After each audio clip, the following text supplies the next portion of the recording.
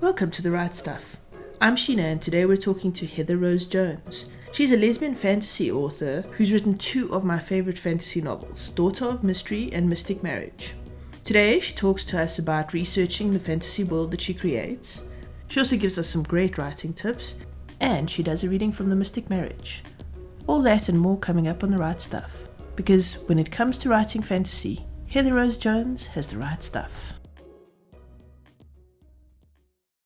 Hi Heather, tell us about your books. Hi, so I write fantasy and historically based fiction. The Alpenia series is a sort of a Regency era, early 19th century fantasy. It's what might be called a fantasy of manners. So there's fantasy elements, but it's also about the society and people's relationships and interactions. I tend to think of it as if you took a cross between Georgette Heyer and Alexander Dumas and Sarah Waters, you might get something like this. Yeah, I think that's actually quite a good description. It perhaps is, self-pumping up a description, but... Go ahead and pump up. I love your books. I think that they're wonderful and you can promote all you like. Thank you. You write a very interesting kind of fantasy because you don't create entirely fantasy-based worlds. You base a lot of it on reality. So, you have a hierarchical structure in the society, which is very reminiscent of what Europe used to actually be like. Yes, in fact, when I first got the idea, the just beginnings of the idea for Daughter of Mystery, I was originally planning to make it actual historic Europe, but with the fantasy elements, but I wasn't planning to invent a country. But then there were things I wanted to do with society, things I wanted to do with the legal structure that just didn't fit with any existing country, and I decided it was easier to plunk down a brand new country in the middle of Europe that didn't exist than to try to make it work with some existing country that just didn't fit what I wanted to do. This also means, though, that you own the keywords Alpenia for Google search, which I think would also help. Yeah, certainly. One of the first things I did was I went out and grabbed the domain name. That's something that's so important for writers. You need to be sort of aware of your online presence. Oh, yeah. In fact, this is sort of getting to a trivia at this point, but I actually sit down and think for book titles, how findable is this book title? Is this a really generic title, or is this something where, for Daughter of Mystery, if you put Daughter of Mystery into Google, you get my book. It's something I think about. It's more important than you might think. That's actually really a really good piece of advice for authors, I think. Yeah, it actually affected the title of the current book I'm working on, which is Mother of Souls. And originally I was thinking of calling it Alma Mater, which of course is the same meaning. But when I tried searching on Alma Mater, it was just all over the place. Hits all over the place. And whereas Mother of Souls, much less common. And that decided it for me. It makes it a lot easier to find the books. Is this also in the Alpenia series? Yes, it's the third book in the Alpenia series. Oh, excellent. Okay, so let's talk about creating your world. You see, the thing is, with fantasy novels, I find authors can very often over-describe, over-complicate, make it just unreadable. Well, there's a tendency, if you're doing a creation of a world, and especially if you're creating an entire world, you're doing an entire secondary world, that the world becomes a character on its own, and you've poured so much love and so much devotion into building it up so that it's real to you that it goes back to the principle. It's like, I worked hard, damn it, I want you to know how hard I worked. It's a very understandable reaction, but of course, as a reader, the reader doesn't care how hard you work. The reader just wants a good story. So how do you know when enough is enough? Well, a great way to know is to have good beta readers. I have a set of truly excellent beta readers who I give them this long questionnaire about all sorts of aspects of the story, and I rely on them to be very straightforward, very honest with me, and to say, you totally messed this up. I have no idea what you're doing here. I got totally bored when you went into all the details of exactly how the magic worked, or one of the best pieces of information I got was, I have no idea what your characters look like. I want to be able to visualize them. And I had to go back in and put in descriptions. I'm not a visual person myself, but that was a great piece of feedback, that people want to know the visuals. But so part of it is just have some test readers. Have some test readers who you can trust to be honest with you.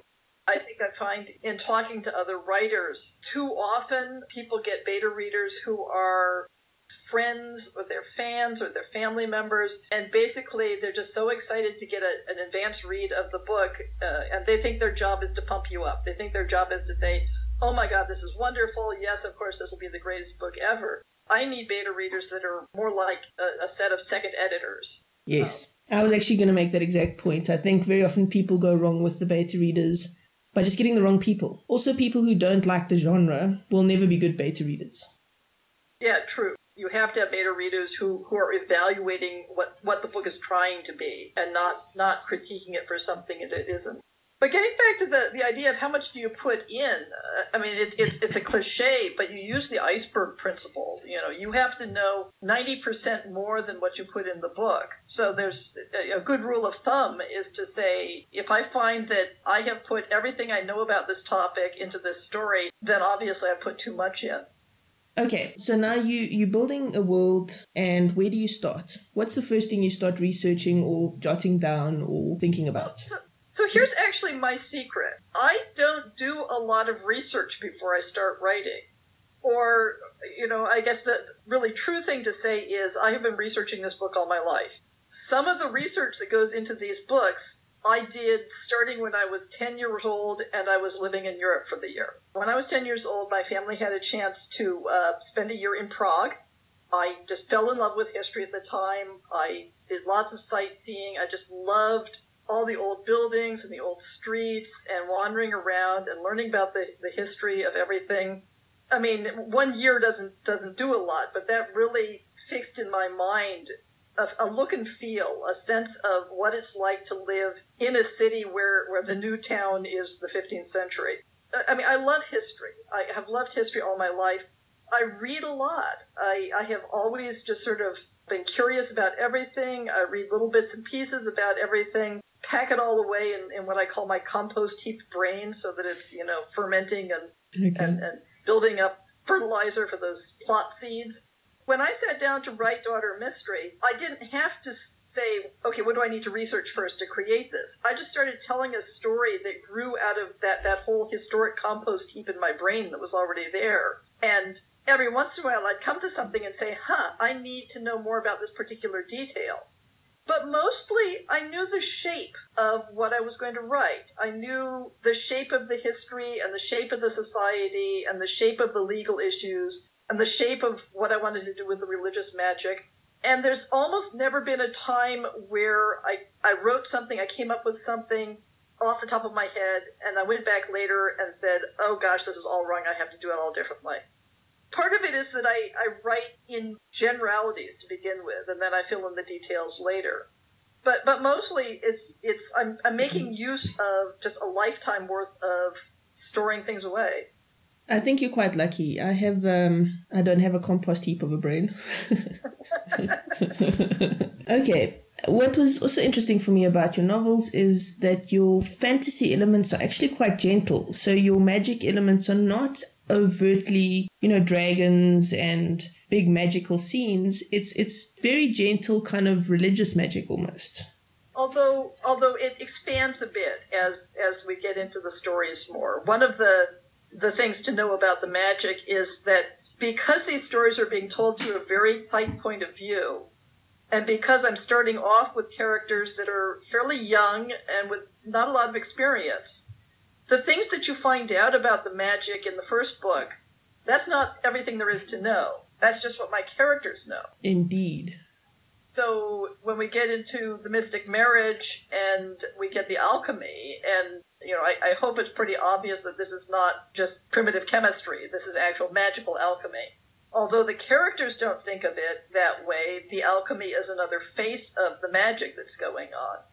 And there will be more and more of this as the books go on. The workings of magic are wider and broader than they currently are aware of. And they will learn more and more about what other people are doing with it as the books go on. I like that because I think also smacks a little bit more of reality. It's not just, hey, somebody suddenly got a superpower. Yes. The other thing that was really important to me for the magic was I didn't want to mess too much with history. I wanted to have magic that didn't really change the outlines of history much. So I had to say, well, how can you have this kind of magic? And let's be honest, my character, Margaret, she's a little bit of a Mary Sue. She's unusually talented. She figures out how to do these things. How can you have people like her in a world and not have that change things? And so I had to come up with this context where the magic is unreliable, where it's hard sometimes to distinguish real magic from fraud. And it makes a context where, yes, certain individual people can have, pretty significant magical powers, and yet their ability to make a long-term difference in the history of the world is minimal simply because of all the uncertainty around it, because it's hard to pass on a legacy to other people.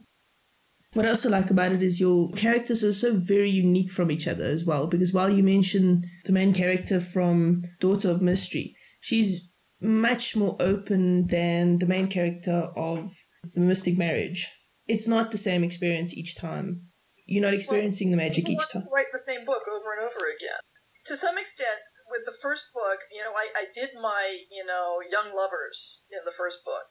Women just coming of age, this is their first love, in essence, and, they're going to live happily ever after together.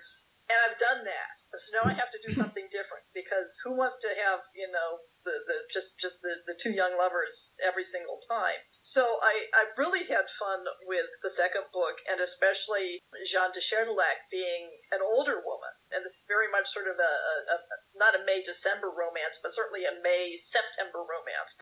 And the issues with the difference in age and experience, and very much the difference in personality, where Jeanne is this very outgoing, very extroverted party girl. She's a socialite. Her superpower is throwing good parties. Then you've got Antoinette, who is this very repressed, very self-controlled, very damaged person. And aside from that damage, I'm not saying it's part of that damage, but aside from that damage, she's very introverted. She does not like crowds and people. She just wants to go off and do her own thing, do her science. And yet there is this connection between them. And it's, I hope I made that connection believable. That was one thing that my beta readers really hammered at me on. They said, we have to believe that these two women fall in love with each other.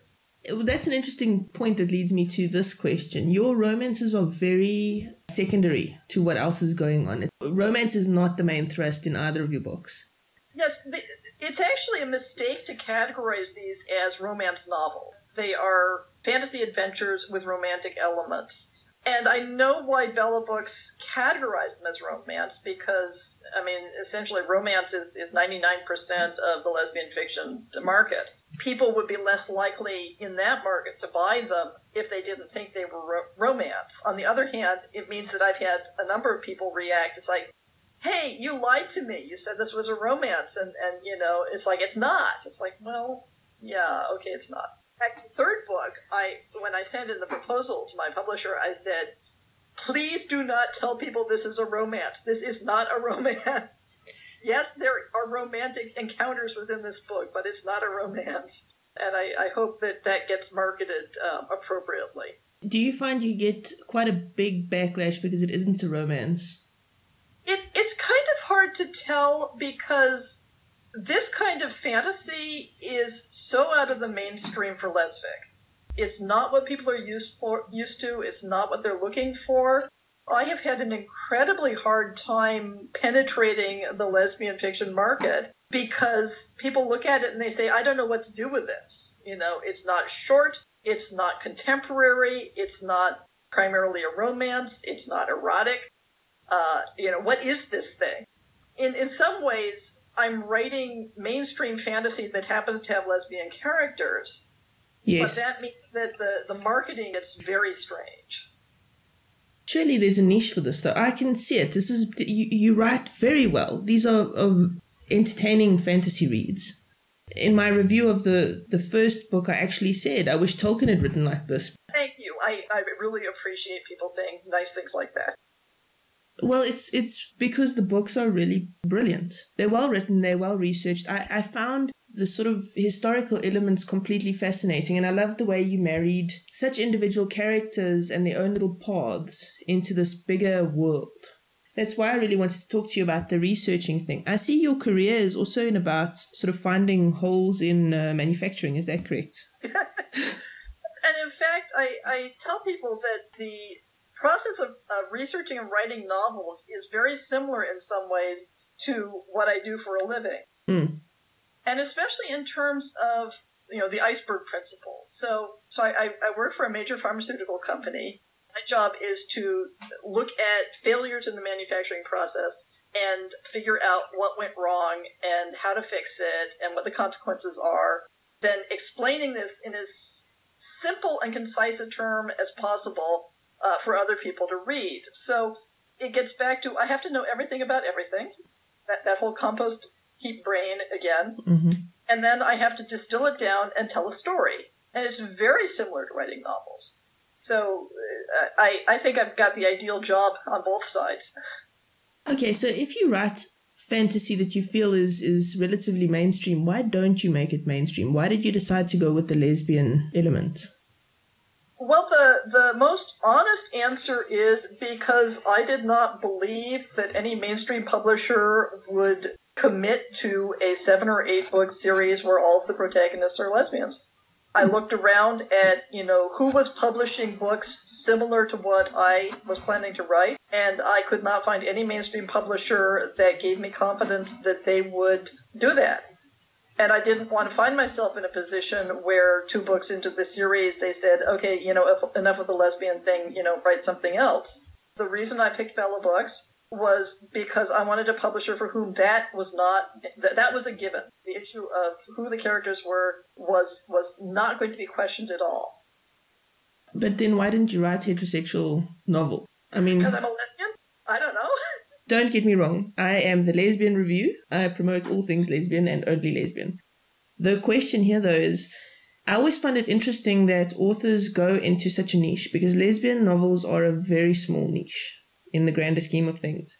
So you're a very teeny niche inside a very small niche already. And I'm asking because I'm always curious as to why authors don't choose the slightly easier route, if you like. When it comes down to it, I'm writing the books that I wanted to read. I'm writing the books that I always wished I could find in the bookstores, the ones that I longed for, the ones that would have fed my soul. For those very same market forces, nobody was writing those books. I have the great luxury of not having to write fiction for a living. I make a very decent living at my day job, and I cannot afford to quit that and write full-time, not until I retire. But that means I have the freedom to write what I like. If it turned out that the fantasy aspect meant that, they weren't selling enough for Bella to keep them going, then that's a different issue. But I didn't have to worry about writing commercial books for the mainstream. And so I didn't. So I'm writing what I love. I think that's brilliant. And I think that comes across, though. I think it's very evident in your work that you do love it. Thank you. I think it makes a huge difference to a reader when you're reading something that somebody's just put on the page because they think, hey, this is going to sell, versus I am loving writing this novel. So if our listeners wanted to get hold of your books, where could they find them? The simplest way is to go straight to Bella Books. They're available from Amazon. They're available online through Barnes & Noble. I always suggest, if this mostly applies to people in the U.S. because of shipping and whatnot, but if you have a local bookstore, even if it's a chain like Barnes & Noble, go into the bookstore and order them directly, because sometimes that means they'll order 2 copies and leave one on the shelf for someone else. And that's a great way to just be discovered by people. Paper copies, ebooks, all the ebook formats are available. So can we expect another 5 or so books out of the series? Currently, the Alpenia series is scheduled to be, I always have to count it off in my head, 7 or 8 books or so, and the joke is I add on, or however long it takes to get to the revolution. How can people get hold of you? I have a website, which is alpenia.com, ALPENNIA.com. I'm on Twitter My Twitter handle is Heather Rose Jones, but you have to leave out one of the R's between Heather and Rose because I hit the character limit. So it looks like Heather Ose Jones. I'm on LiveJournal, which is where I do a lot of blogging. My LiveJournal handle is HRJ. And I'm on Facebook as Heather Rose Jones. I have an author page, which is open to the public. If people want to get to know me better, I always advise going to my LiveJournal. I blog there at least 5 days a week. I do reviews. I talk about what I'm writing about. I do the Lesbian Historic Motif Project, which is my my historic research blog. Tell us about that. So that is a series of, think of it as an annotated bibliography. Basically, I'm trying to help make a bridge between academia and fiction writers. That's cool. So if a lesbian fiction writer needs information, this is a good place to go. If a lesbian fiction writer wants to know what were the historic realities and the literary motifs relevant to lesbians in a particular time and place, I might be able to help them. The entries show up on my LiveJournal, so that's the HRJ on LiveJournal, and I also collect up the links to them on the Alpenia website. And on the Alpenia website, you can also get a link to your short story. And yes, there are a couple of short stories available for free. I also have links to all of my social media in case people forget what the names were. And I usually have upcoming conventions listed there. The most recent thing I have published is a short story in an anthology of lesbian historic romance, which is titled Through the Hourglass, and it is edited by, let's hope I get this right, Liz McMillan and Sachi Green. And I have a story in there set in 16th century Italy, based on the poet Laodomia Fortegueri and Duchess Margaret of Parma and their romance, which is not too far from the reality, except I had to fill in, some of the details. Fantastic. Thank you so much. Thank you for interviewing me. And now for a reading. So this is towards the beginning of the Mystic Marriage, when Antoniette has returned to the capital city of Roteneck, penniless and in need of funding for her alchemical research, and she calls on Jeanne the Vicomtesse de Cherdelac, who is a very, very slight acquaintance of hers from before when she lived there. "Where have you been keeping yourself all this time?" Jeanne asked, as if it had only been 2 months and not 2 years and more. "Here and there." Antoniette's forceful entrance retreated into diffidence. "Prague, Heidelberg most recently. I thought it was time to come home for a while." "And you're still doing alchemy, I see," Jeanne added, glancing briefly to where the other's skirts were pocked with small even holes and washed with pale stains. Antoniette followed her gaze, and Jeanne could have sworn she saw her blush, except that Antoniette Katzlin never blushed at anything. "Yes, I'm still doing alchemy, and that touches on why I wanted to see you." Jeanne would have received her for no reason other than curiosity and boredom, but this added spice. "But of course. Come in and sit. I was writing some tedious letters, and you've saved me from the chore for now." She turned to her butler. "Have some tea sent in, and—" She looked Antoniette over in quick evaluation. "Tell cook to send up some cake and sandwiches, or whatever she can manage. I was too busy to eat earlier, and now I'm famished." It was a bald-faced lie. He knew it. The cook would know it, and Antoniette could certainly guess. Jeanne saw a mixture of mortification and gratitude sweep across her face. "How long have you been in town?" Jeanne asked, leading the way to the green-striped settee by the bow window. "You must be starved for news." "A few weeks only." "Then you'll know we lost Prince August a year and more past, God rest him." She chattered on of marriages and deaths until the refreshments had been brought and the doors closed again. "Now tell me," she said with a sudden change of mood, "whatever brings you knocking at my door?"